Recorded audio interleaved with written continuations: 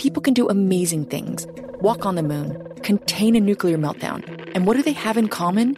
They're not in it alone. Creativity, talent, genius, it's all a team sport. We have seen what we thought was unseeable. It was a step in a direction that nobody had taken before. I'm Gabriella Cowperthwaite, host of Teamistry.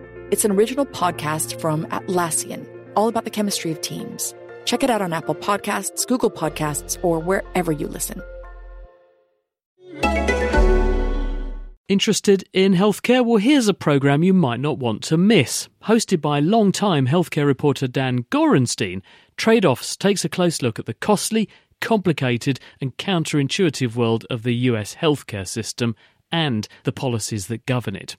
Trade-Offs digs into the weeds with experts who understand the data driving the policy trends while telling compelling stories of those impacted by those policies. In the words of the Trade-Offs team, there are no easy solutions for a troubled healthcare system, just trade-offs.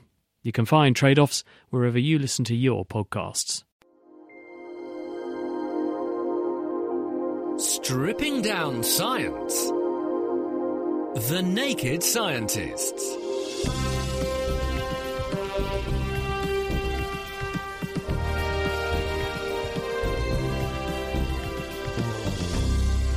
Hello, it's Sunday the 17th of April. Welcome to The Naked Scientists with me, Chris Smith. And with me, Diana O'Carroll. This week we're discussing gene therapy. You might remember the story of the boy who was forced to live in a sterile bubble because he had no immune system.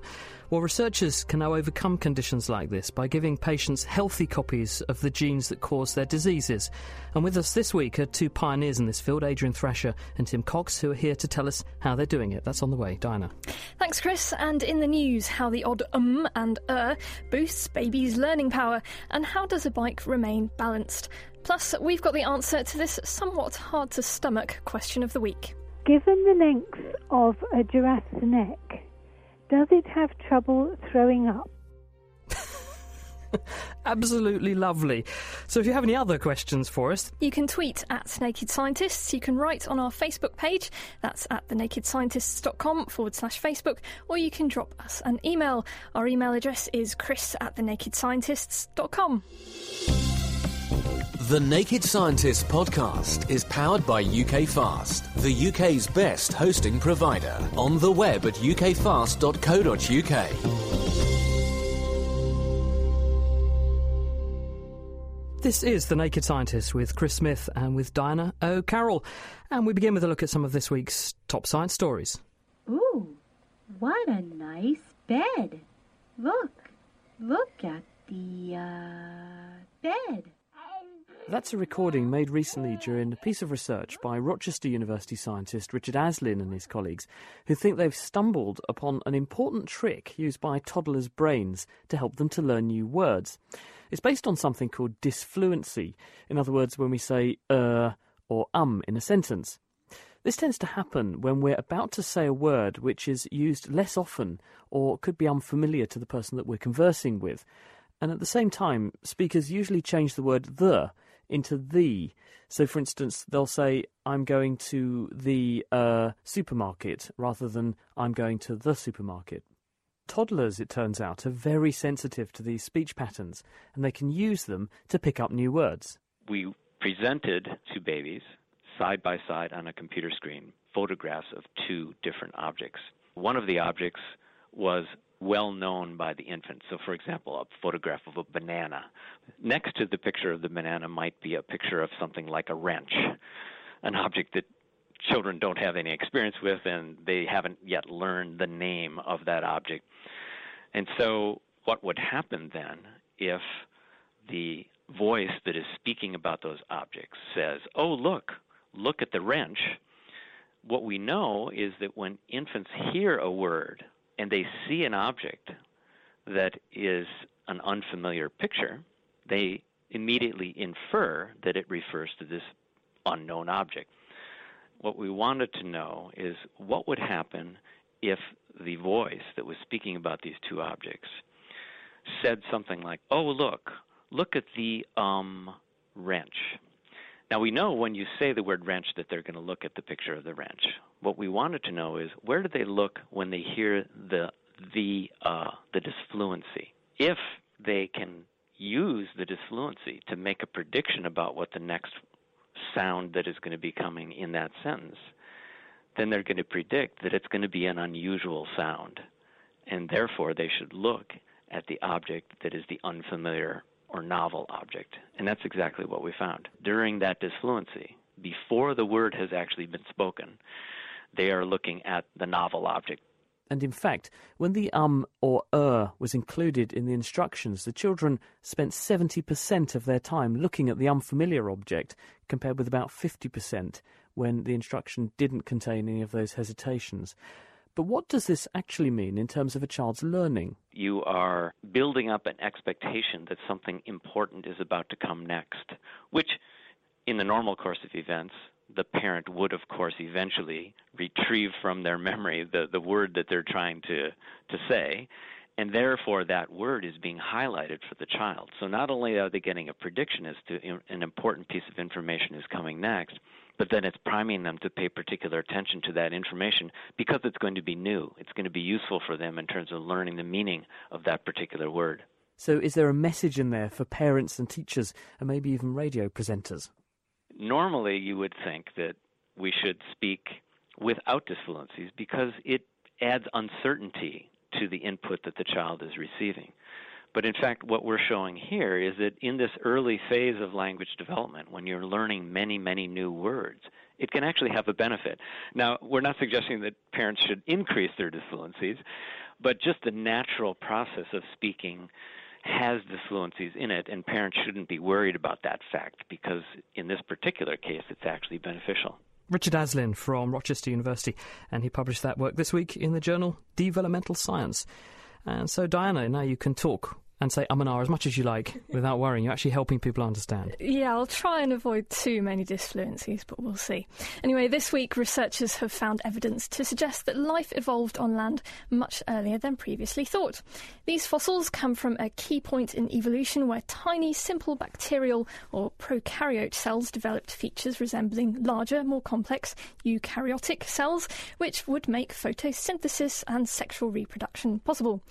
So, according to the paper, which is published in Nature, microfossils have already been found that demonstrate life existed in the sea over 3 billion years ago, but very little is known about early signs of life on land. So Paul Struther of Boston College and colleagues looked at microfossils found in billion-year-old rocks in northwest Scotland's Loch Torridon. These life forms they looked at were eukaryotes, organisms whose cells contained complex structures inside cell walls, and they measured up to a gargantuan 1 millimetre long. And the authors say that because of the presence of structures like a nucleus, chloroplasts and mitochondria, these simple eukaryotes must have lived in fresh water and were exposed to the open air because they have the parts necessary to perform photosynthesis. And the authors argue that it also supports the idea that prokaryote cyanobacteria evolved first in freshwater habitats and later migrated into the sea. And early cyanobacteria are thought to be the cells which ultimately became chloroplasts in plant cells, or in this case, these early eukaryotes, which are thought to be a precursor to algae. And the authors add that what it could mean is that freshwater habitats are better at encouraging eukaryotic evolution than the sea. Which is very interesting because also we know that the invasion of the land by plants happened about 450 million years ago, and these cyanobacteria had the ability to photosynthesize, capture energy from the sun, so the fact they're there first does kind of fit, doesn't it? Yeah, and it's kind of reverses the general consensus that has been held for a long time, is that they came from the sea, but it would make much more sense given this new evidence that they came from fresh water on land. Thank you, Diana. We're talking of things that happened a long while ago. Also this week, how our early human ancestors talked their way out of Africa. There's a study marrying up the diversity of the sounds that are used in languages around the world with what genetics tells us about how people migrated out of Africa and across the globe. And it shows, this study, that it was probably the art of conversation that got people moving. Quentin Atkinson, the author of this new study, works at the University of Auckland in New Zealand. Ever since Charles Darwin, it's been recognised that the evolution of languages parallels, in many ways, the evolution of species. So you get this process of descent with modification, like you get genetic mutations arising, you get what linguists call innovations in languages. And so after a period of time when two populations have been separated, they can no longer understand one another, and you get new languages forming, just like you get new species forming when they can no longer breed with one another. So it was with that background I started looking at global patterns of phoneme diversity. Phonemes are sounds in languages that are used to differentiate words with different meanings. So cat has a different meaning to bat because there's a different phoneme at the front of it. And one of the key pieces of evidence supporting an African origin for our genetic ancestry is that genetic diversity is highest in Africa, and it decreases with distance from Africa. So you wonder whether the same thing would apply to language? That's right. That pattern fits with an idea called the serial founder effect. We expect an ancestral population in the homeland to have been there for quite a while and generated a lot of genetic diversity. And during an expansion, small groups will break off from that ancestral population and carry a subset of the diversity with them. And then as the expansion continues, small groups will break off from those groups and carry a further subset of diversity. So the further out you go from the origin, the less diversity you see. How do you counteract the effect, though, of population size? Because obviously with a small population you have a small gene pool. You're also going to get a small phoneme pool, small number of ranges of different word sounds. That could be an effect of a bottleneck in a population. It could also be just the fact that a population happens to be small anyway. So how do you get around that? So part of the motivation for looking at a serial founder effect in phonemes was that population size has been shown to be correlated with the number of sounds that a language uses. So languages with more speakers use more sounds. So that fits with this idea of a founder effect. So I was looking for global decrease in the number of phonemes used around the world from some origin point.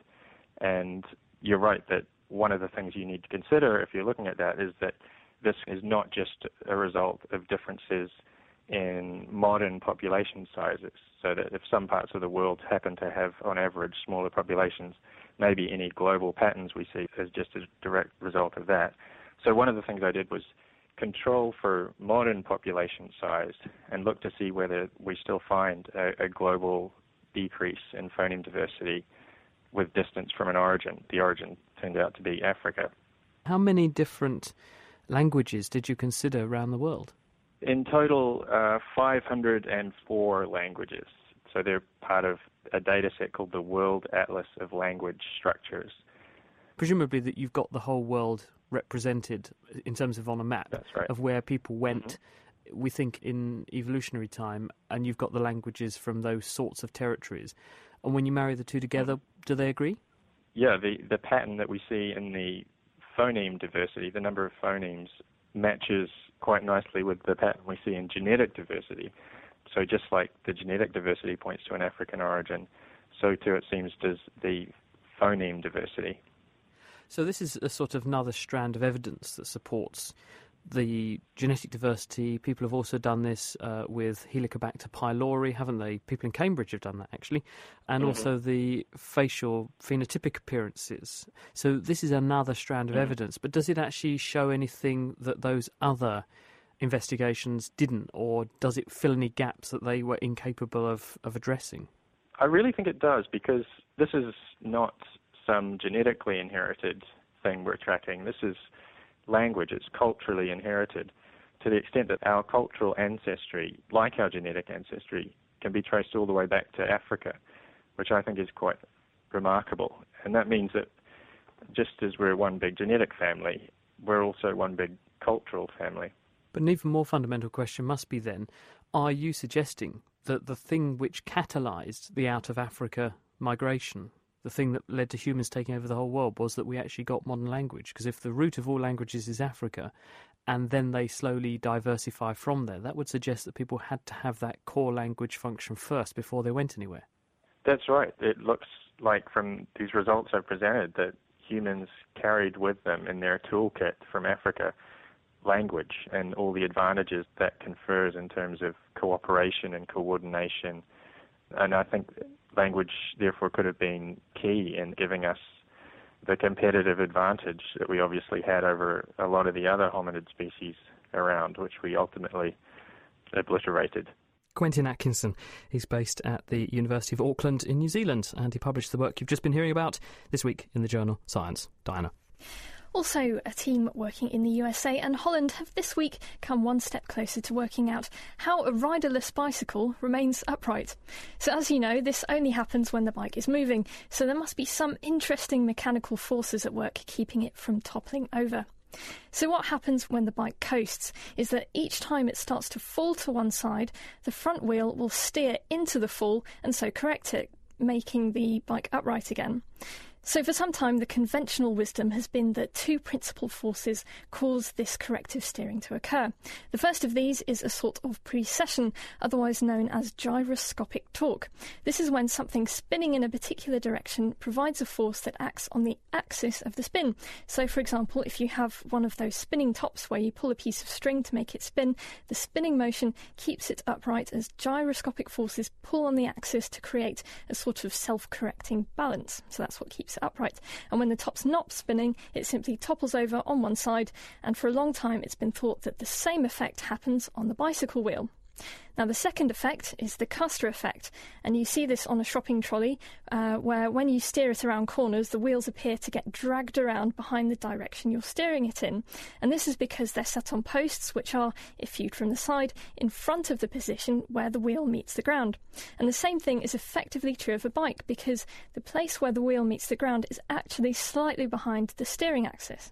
So publishing in Science, this new team built a bike that counteracted these two effects to see if it would still stay upright when moving. How did they get around the gyroscope effect and the wheel going round? Yeah, so what they did is they constructed a frame, and it had wheels that were sat above the wheels on the ground, and they spun in exactly the opposite direction at the same speed. And so that would counteract that gyroscopic torque. Two wheels, one above the other, one spinning one way, one the other, therefore you completely counteract any gyroscope effect. Yeah. And what happened? Oh, well, they still had another thing to deal with as well, because there was this other caster effect. So they had to move the point where the wheel met the floor relative to the steering axis so that it was directly above it, so that you didn't have this dragging kind of trail effect that you get on a shopping trolley. But what they did, what they found was that when they let this funny-looking bike roll off on its own, it stayed perfectly upright, no problem. So those two claims of why a bike stays upright when it's moving are wrong. Effectively, or they make a minimal contribution. Exactly. So why is the bike staying upright? Well, they've got a few other ideas, and they think it's probably something to do with mass distribution, but the sort of point about this is that we don't really fully understand the mechanics of what keeps a bike upright, so potentially you could improve existing bikes' designs and make them absolutely fantastic and self-righting. And maybe even make the ideal circus bike, which is almost impossible, if not impossible, to ride, by overcoming, if you can find out what the thing is that keeps it upright, overcoming that, so it is impossible to ride. Yeah, maybe that's just due to big shoes, though, you never know. Maybe. Well, to finish us off this week, the subject of schizophrenia, because a paper published in the journal Nature this week has made a big step forward in our understanding, potentially, of this disease, which affects about 1% of the population, and about 85% of cases have family members who are also affected, so it's strongly genetically influenced. But other than that, it's very hard to understand what sets apart the person with schizophrenia versus the person who doesn't have schizophrenia. So people who have this condition develop hallucinations, they see things or hear things that only they can experience, and then they develop delusions to explain why they're having these experiences. But other than that and those symptoms, we don't really know what's causing it. But what a group of scientists in California, this is Fred Gage and his colleagues at the Salk Institute, have done is to use genetic techniques to take skin samples from 4 patients with schizophrenia. They then genetically reprogram the skin cells, called fibroblasts, to make them into initially cells called iPS cells, or induced pluripotent stem cells, that they can then, with chemical treatments, turn back into brain cells in the dish. And by culturing these brain cells in the dish, they can then begin to understand and test them to see how they differ from control cells made from healthy people who don't have schizophrenia, in order to see what the differences are. And what they have found so far is that the schizophrenic cells make far fewer connections to each other and to other cells. They put out far fewer outgrowths, These are neurites, effectively little extensions of the cell surface that make these connections. And genetically, they're very different too. They did a genetic comparison of the levels of different genes, whether they're on or off, between the schizophrenic cells and the healthy patients. And what they find is 596 genes, which have different levels of gene activity between the two. And only 25% of those genes they found had been changed were known previously. So 75% of them were entirely new discoveries.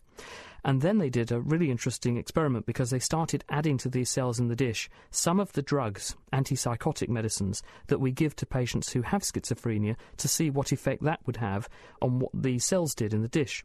And they found actually that one of the drugs they tested, loxapine, could reset the activity of many of the genes which were different in the schizophrenic cells. And so one of the lead authors, Kristen Brennand, actually said about this paper, these drugs are doing a lot more than we thought they were doing. And for the first time, we now have a model system that allows us to study how antipsychotic drugs work in live, genetically identical neurons from patients with known clinical outcomes. And this means we can start correlating pharmacological, in other words, how drugs work, type effects with the patient's symptoms. So in other words, in the future, you could use this technique and test how a drug is going to influence a patient even before you've given the patient the drug. And that's important because many of these drugs actually have quite serious side effects. Oh, it's absolutely incredible stuff. And I can't wait to see what kind of drugs they're going to come up with this new system. And if you'd like to read up on anything we've covered this week, the references and transcripts for each of the news stories we've discussed are online, and that's at thenakedscientists.com/news. Keeping you abreast of the world's best science. The Naked Scientists. You're listening to The Naked Scientists with Chris Smith and with Diana O'Carroll. Time now for this week's Planet Earth, and Sue Nelson has been along to find out about a European Space Agency mission called SWARM to study the Earth's magnetic field from orbit using a constellation of 3 satellites. She joined engineers Julia Ryan and Ralph Cordy from Astrium UK's Division of Earth Observation Science inside the Andromeda Clean Room. When you get used to the typical run of satellites coming through a factory like this, I think of the big telecommunications satellites as being like London buses. Well, for me, the SWARM satellites were like long, sleek, dark racing cars. Why was it built in that particular way? Why does it physically look so different? Well, I guess there are 2 principal reasons for that. One is the environment, the orbit that the satellites are going to go into. That's a relatively low orbit, and it means that they have to be sleek, very slim, to help reduce the pressure of the residual atmosphere at the height it's orbiting at. And the other reason is that it needs to keep its sensors, its extremely precise and sensitive magnetic sensors, as far away from any disturbance, electronic disturbance on the satellite as possible. And therefore it's very long and actually extends its length by a 4-metre-long boom. This 4-metre-long boom, then, is the reason that it has been described as a giant mechanical rat, which, considering you and I both see it more as a sleek racing car, seems slightly unfair. It does seem a bit unfair, but the tail of the rat, the boom if you like, is really very vital.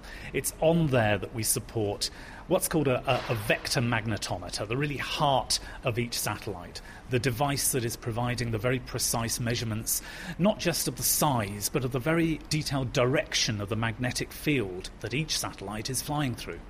But because they're measuring the Earth's magnetic field, that made the construction slightly different to how you would normally make a spacecraft. We've had to be careful in every way we've been working, in our choice of materials for these satellites, and in the techniques we use. For example, we've got to be careful that nothing that we use is going to generate its own disturbing magnetic field. So the materials we choose, far from being the typical materials we would use for a telecommunications satellite, we've had to build these out of carbon-reinforced plastic. We've had to use ceramic materials to form a kind of optical bench on which to support the vector magnetometer. The tools that we use to do work on the satellite, we've had to make sure that those contain no residual magnetism themselves. Julia Ryan, you worked on the assembly, integration and testing part of the campaign for the SWARM satellite. What sort of testing did it involve? The most environmentally disturbing part of a satellite's life cycle is the launch, because being on top of the rocket, it gets shaken around a lot and subjected to a lot of noise. In order to make sure that it can survive that, we have to do simulations on the ground using computers and then test it afterwards. Often all the components of a satellite aren't put together until launch. So how do you test a satellite when it perhaps doesn't have all the instruments on board? Well, when we're testing the structure, we use mass dummies to represent the different instruments on board. These will be blocks of typically sort of metal or plastic to represent the general size and weight of each instrument.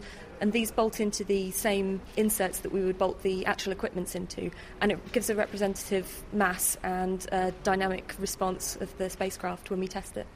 You mentioned metal there. Did the metals and the choice of metals on the spacecraft itself have to be very particular to avoid the induction of magnetism, which would then, you don't want that because it would affect the instruments and what they're trying to measure? Yes, that's right. All of the metal components of the structure, for example, the brackets and the fasteners themselves, all had to be made out of titanium, whereas we would normally use perhaps aluminium or sometimes even stainless steel. These parts were made out of titanium to reduce the magnetic effects. Ralph, the 3 swarm satellites are due for launch next year. Will they be launched in stages? No, in fact, they're going to be launched all together from one rocket from northern Russia, and they're going to be put together into an orbit over the Earth's poles, very close to the Earth's poles. 2 of them at a slightly lower altitude, flying almost in tandem, almost side by side, in fact, around the Earth, with the other one a little bit higher and slowly drifting away over time to separate them in time and space from each other. Dr. Ralph Cordy and Julia Ryan from Astrium UK with Sue Nelson. There's also a longer version of that interview on the Planet Earth podcast, and you can find it at thenakedscientists.com/Planet Earth. Thank you very much, Diana. Still to come, how scientists have developed a way to recover waste energy from the environment. That's next. And also gene therapy, how scientists are using modified viruses to deliver healthy copies of genes to patients with inherited diseases. If you'd like to get in touch with us, email chris@thenakedscientist.com. For Naked Engineering this week, Dave Ansell's been finding out how to solve the problem of powering the tiny nanoscale devices, like medical implants, that are currently dwarfed by the batteries needed to supply them. Helping to solve this problem is Dr. Zhongming Wang from Georgia Institute of Technology.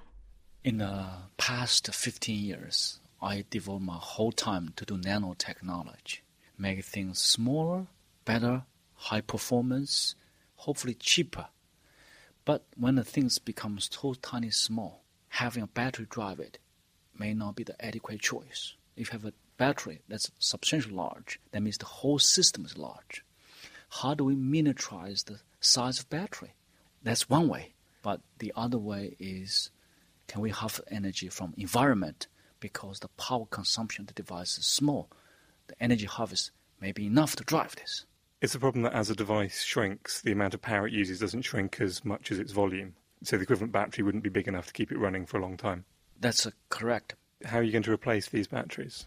So what we're going to do is that because the power consumption in the range of microwatt to milliwatts, that's 1,000th to 1,000,000th of a watt. That's the power needed to drive this kind of device. So what we're going to do is that because this working environment that exposed to light, heat, to mechanical vibration, to any kind of disturbance we experience every day. So can we convert those kind of small energy to drive this?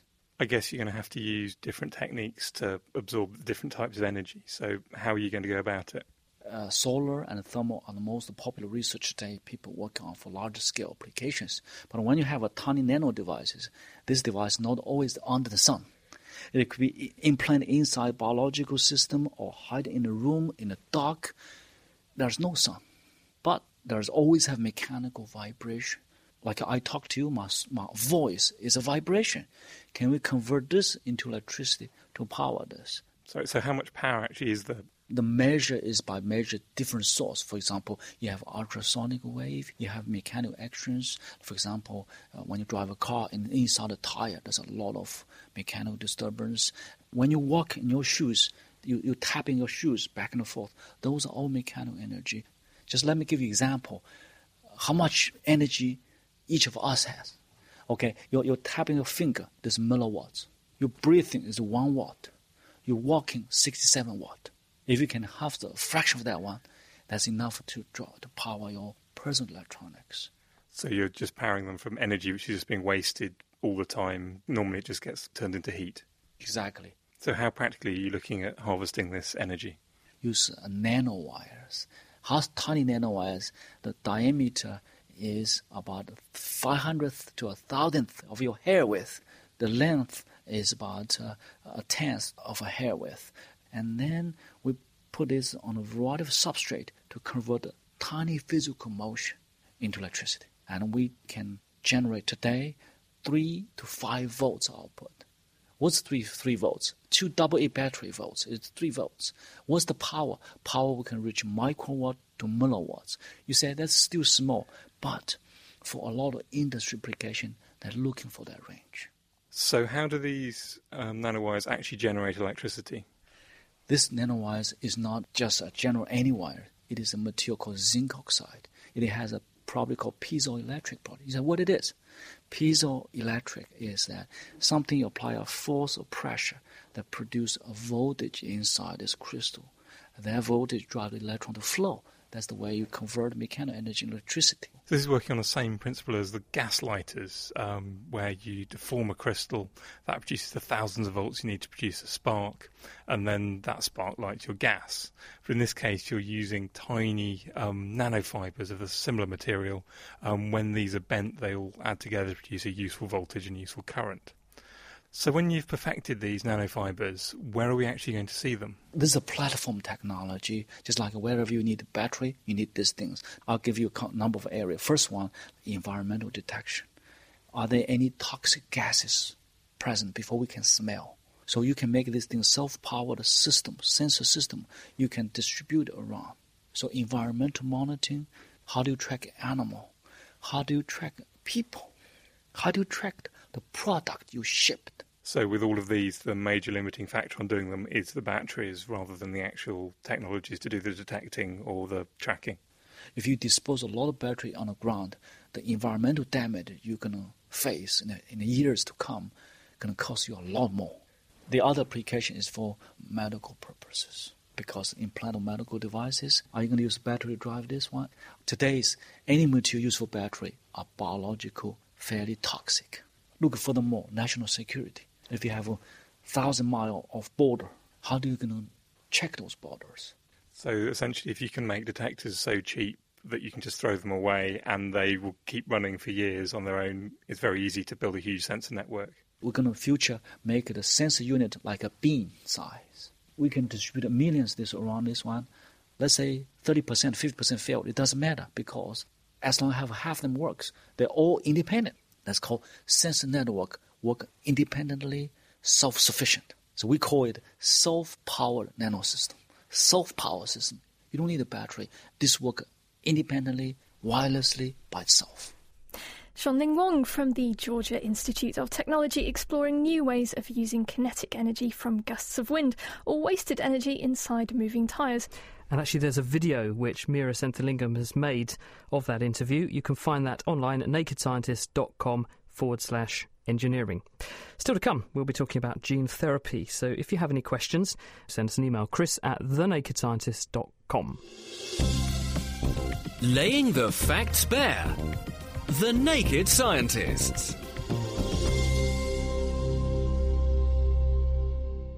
You're listening to The Naked Scientists with Chris Smith and with Diana O'Carroll. An important group of diseases are those that occur when a person inherits a defective form of an essential gene, and this can cause tissues and organs to fail. And historically, there's been very little that could be done to cure people with this sort of problem. But now that's changing, and a number of techniques now exist to help people who suffer from some of these sorts of disorders. One of the pioneers in this field is Professor Adrian Thrasher. He's from Great Ormond Street Hospital, and he's with us. Hello, Adrian. Hello. So first of all, tell us, Adrian, what are the sorts of diseases that you're looking at? We're interested in patients who are born with inherited defects of their immune system. So I guess the most familiar one to many people is the so-called bubble babies who are born without any immunity and who are very susceptible to common or garden viruses. What causes that to happen? There are key genes that are involved in the growth and development of the immune system, and if these genes have mistakes in them, mutations in them, then the immune system doesn't develop properly. So these patients are often born without any lymphocytes, for example, that fight infection. The white blood cells. Right. So is it fairly easy to identify what the gene is that's causing that? Presumably this is not a whole cluster of genes that are affected at once. This is a single gene which goes wrong, which then causes those people to have that problem. Yeah, that's right. 10 years ago we knew of a couple of genes that cause this type of disease, but now we've identified most of them.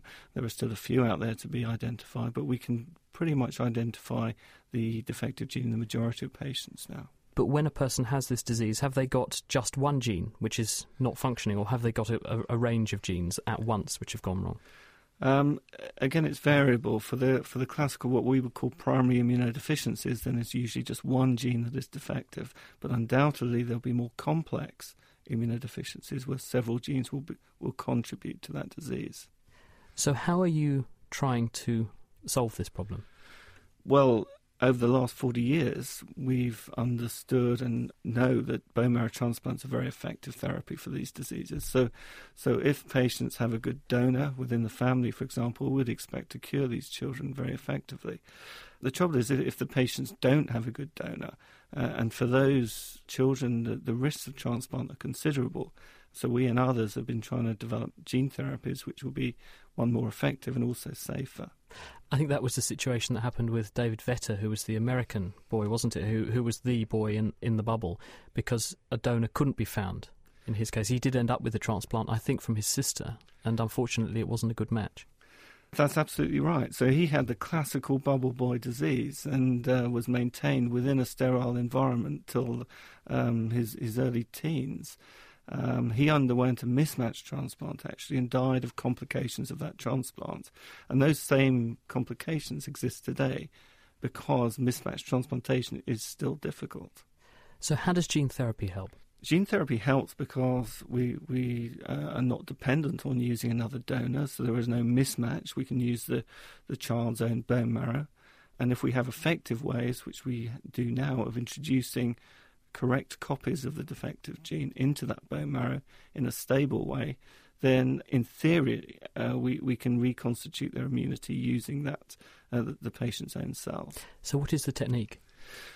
The technique's relatively simple. We harvest the bone marrow from these children under a general anaesthetic. The cells are then modified in a special laboratory within the hospital, and then after several days within which the cells take up the new genes, the cells are given back to the patients. So in fact, it's a very, very simple procedure. And in some children, we've been able to do that almost as an outpatient. So how do you get the gene that they need, the one that their copy is wrong, it's defective? How do you get the healthy working gene into their stem cells? There are lots of different ways of doing that in the laboratory. The most effective way is to use a virus, because viruses have spent millions of years evolving mechanisms of getting genes into cells in an efficient way. We know we can modify these viruses to render them relatively safe, and instead of the viruses taking their own viral genetic material into cells, they take the transgene material, the therapeutic gene, into the cells.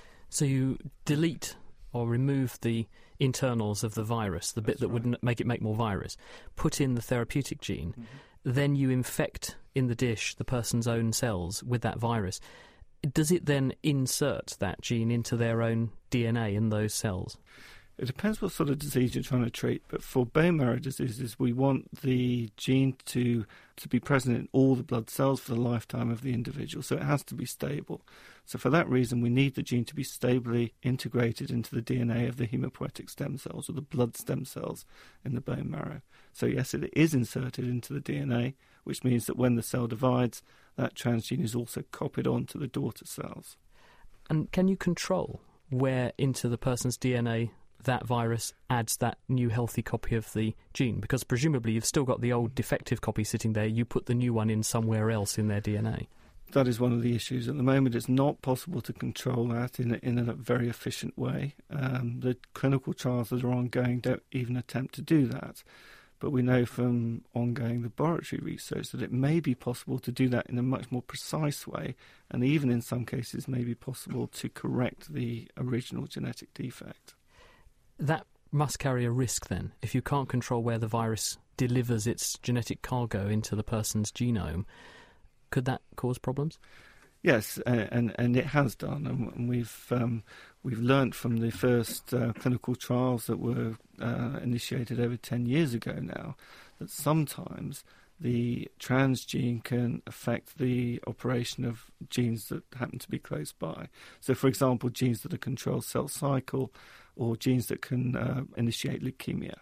So there is a finite risk of this sort of technology, although the sort of trials that we're conducting now have additional strategies whereby we try and lessen that risk. And when you put the now healthy, hopefully, stem cells back into the person, they home back into the bone marrow, take up residence and start to make the kinds of blood cells and immune cells specifically that the patient originally lacked. Do they then end up with a mixture of unhealthy cells and healthy cells, or do these new modified ones take over most of the cells in the blood? It depends on the condition. So some conditions, the patients are born, for example, without any white blood cells. So any new cell that comes out is obviously a cell that has the transgene in. So in that situation, all the cells will be new functioning transgene-containing cells. In other conditions, we know that all you need to achieve is perhaps 10% of functioning new cells to correct the disease. And so that is what we shoot for. And just to finish us up, Adrian, is this something you have to keep doing many times throughout a patient's life, or is one treatment sufficient? For the sort of diseases we're treating, we're hopeful that a one-off treatment, same as a bone marrow transplant, a one-off treatment should be sufficient for the lifetime of that individual. And how many patients have you helped this way now? We've treated over 20 patients at Great Ormond Street with these types of conditions, and worldwide now I would estimate that probably over 80 patients have received this type of therapy. Who are probably alive thanks to gene therapy. Adrian, thank you. That's Adrian Thrasher from Great Ormond Street in London. He's with us for the rest of the programme.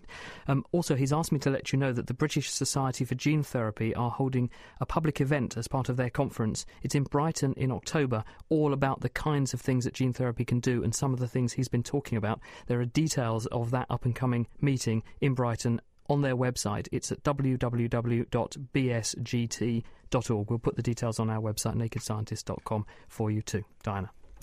Yes, gene therapy may also help in the treatment of what are known as inborn errors of metabolism, where part of a biochemical pathway is faulty or missing. And this can lead to a build-up of toxic waste products inside cells, damaging their function. Professor Tim Cox is from Addenbrooke's Hospital in Cambridge, where he works on these diseases and is developing new ways to treat some of them. So, Tim, tell me what these diseases are. Well, thank you. I mean, these are pretty severe diseases, and we've taken a rather tough route to try and deal with them.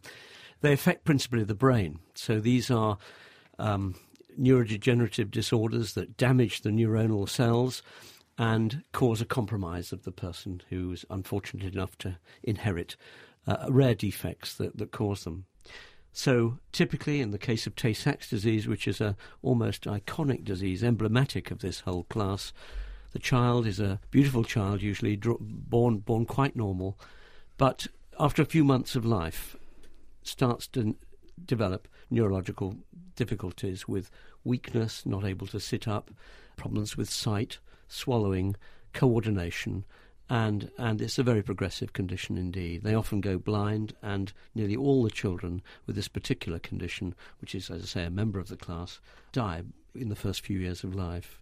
We've seen quite a few patients over the last few years referred, and it's quite clear that although in some populations this particular one is screened for, it still occurs, and it's no respecter of belief, or ethics, or anything else. And what other diseases do you work on? The sort of we work on Gaucher ones? disease, which is a condition, an inherited condition, principally affects the blood system, the liver, spleen, and the blood system, very much like Professor Thrasher was telling you about earlier.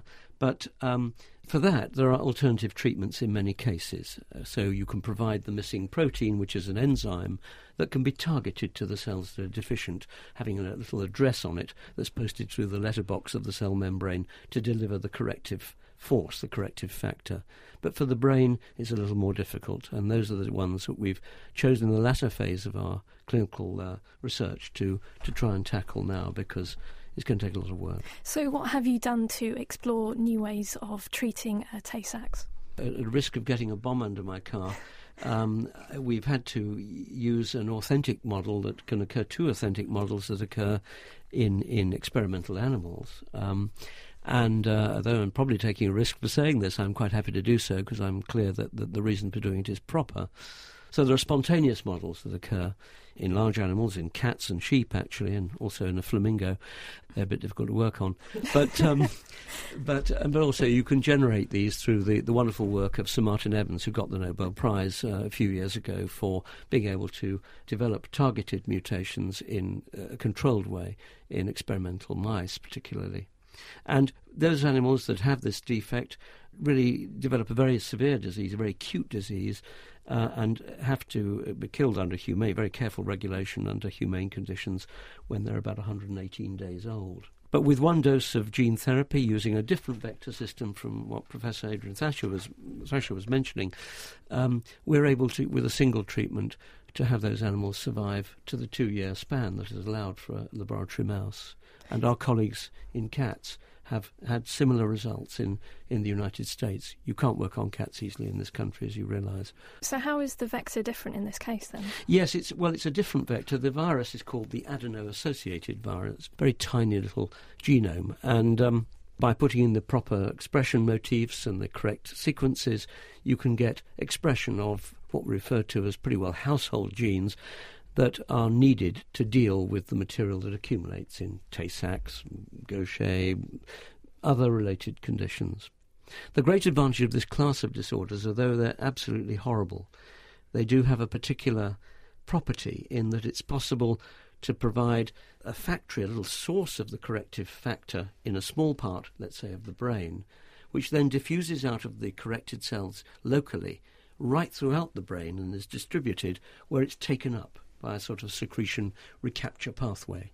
And this is a very remarkable way of complementing a whole tissue, a massive supercomputer, which is how I think of the brain, other people's anyway, and it can correct it in a wide field. That's really, in a sense, the beauty, a terrible disease, but where there's a little trick of nature which you can exploit for therapeutic purposes.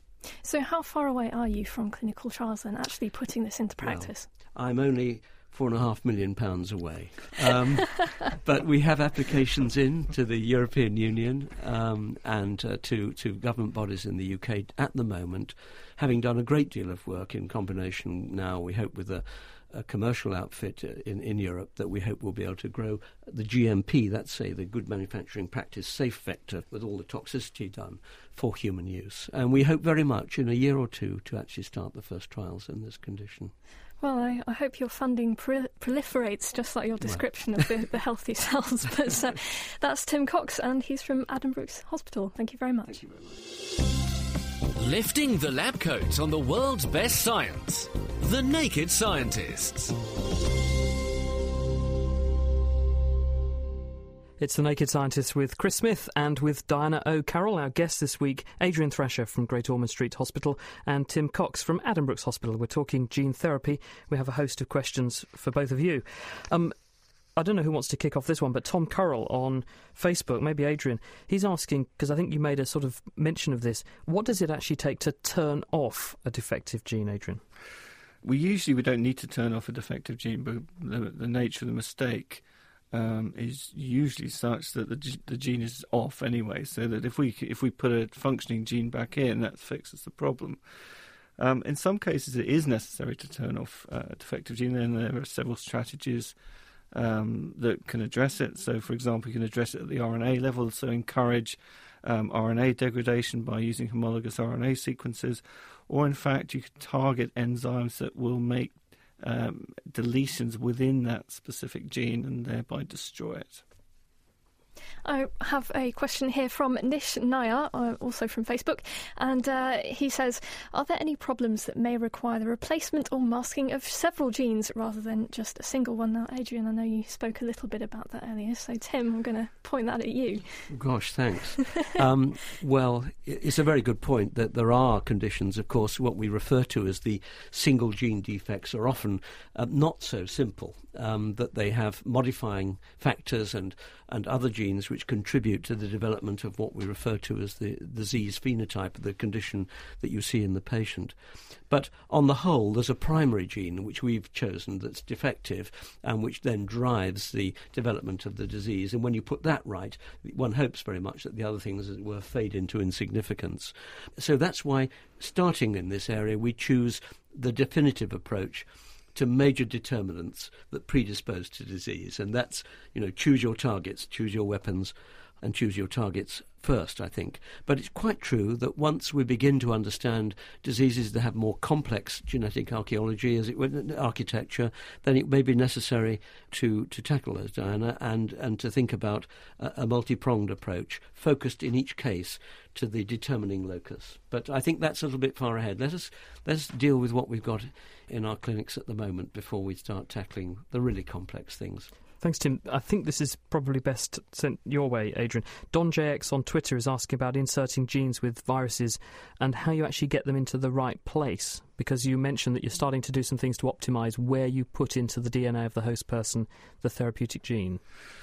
Right, so there are several strategies. One is, I'll give a couple of examples. So one is to use sort of safe harbours within the genome. So the virus that Tim works on, adeno-associated virus, has developed a strategy of inserting itself into chromosome 19 in a very specific locus.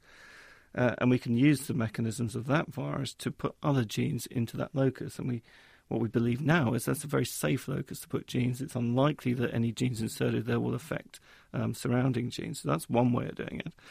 The second way of doing it is to use a process of homologous recombination, so using homologous DNA sequences to actually target a therapeutic gene into the right place. Thank you.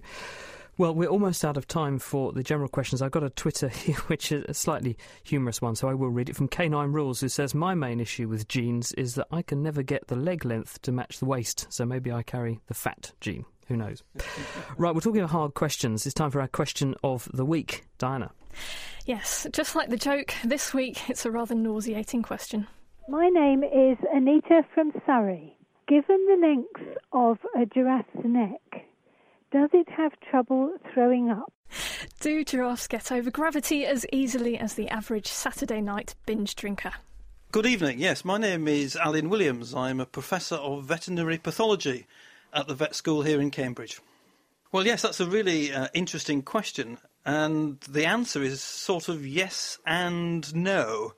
If you think about the giraffe's stomach, it's very similar to that of a cow, and it's much more complicated than ours. So a giraffe stomach has 4 chambers. The first and second compartment are really big fermentation vats, and the true stomach, their equivalent of our stomach, is the 4th chamber. So when we vomit, the vomit comes out of our stomach and then up the esophagus and obviously out of our mouth. In a giraffe, it would come out of the 4th stomach, and it would sort of bypass the 3rd stomach and go into the 1st and 2nd. And it's extremely rare for the vomit then to go any further than that. So in a sense, giraffes, yes, can vomit, but it's, as I say, very, very rare that it actually comes out of their mouth. Giraffes may vomit, but generally this would be from the 4th stomach into the 2nd.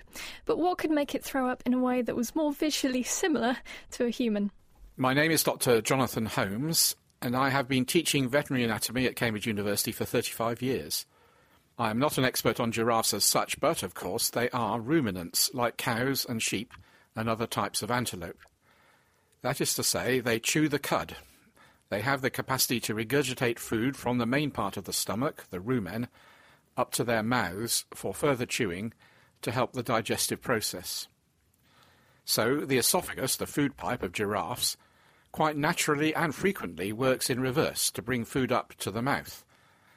There is nothing physical that would stop it being sick. There are some plants that can make cows sick, evacuate most of the contents of the rumen out of their mouths. One is a small herb called cowbane, another is the rhododendron. It is not common, but cows that have been eating rhododendrons can be sick, and we must bear in mind that the capacity of a big cow's rumen is anything up to 250 litres, 50 or 60 gallons. So this can be a spectacular sight, especially if a whole herd of cows have found a rhododendron clump. I'm sure there are circumstances which could make a giraffe sick in the same way, and there would always be the danger of rumen contents getting into the lungs and causing a pneumonia. So giraffes do regularly regurgitate food up their very long necks, though it's not quite the same as vomiting. Jonathan also added that giraffe vomit from the rumen would be quite different from our own, since the rumen contents aren't acidic. And on the forum, Rob Moore said that giraffes require more pressure to send the food up to the mouth, and that the added pressure can cause some health problems, especially during sedation if you're doing an operation on them. On Twitter, Doc Turbo said, surely, if they really need to, they just lower their head to the ground like any first-year university student. I wouldn't know anything about that. Well, if all that doesn't make you shudder, what about this? Hello, this is Evgeny from Russia, and here is my warm question from cold Russia. Human is a warm-blooded animal, but I want to know, how does human's body heat itself? Thank you. How do we turn cake into insulation? How do we keep warm? Answers to Chris at thenakedscientists.com. You can join us on the forum, and that's at thenakedscientists.com/forum. You can Facebook us, or you can Twitter at Naked Scientists. Diana O'Carroll, thank you very much. That's it for this week. Thank you to our guests Adrian Thrasher and Tim Cox for joining us, and to our wonderful production team, Tom Simpkins, Mira Senthilingam, Dave Ansell and Ben Valsler. We're off for an Easter break next week, so we'll be back the week after that with a special show on what I got up to in Washington, D.C. recently, including better breakthroughs in batteries, fusion power and super processes. Have a great Easter, and we'll see you next time. Goodbye. The Naked Scientists comes to you from Cambridge University and is supported by the Wellcome Trust, the EPSRC, the Natural Environment Research Council and UK FAST. For more information, look us up online at thenakedscientists.com.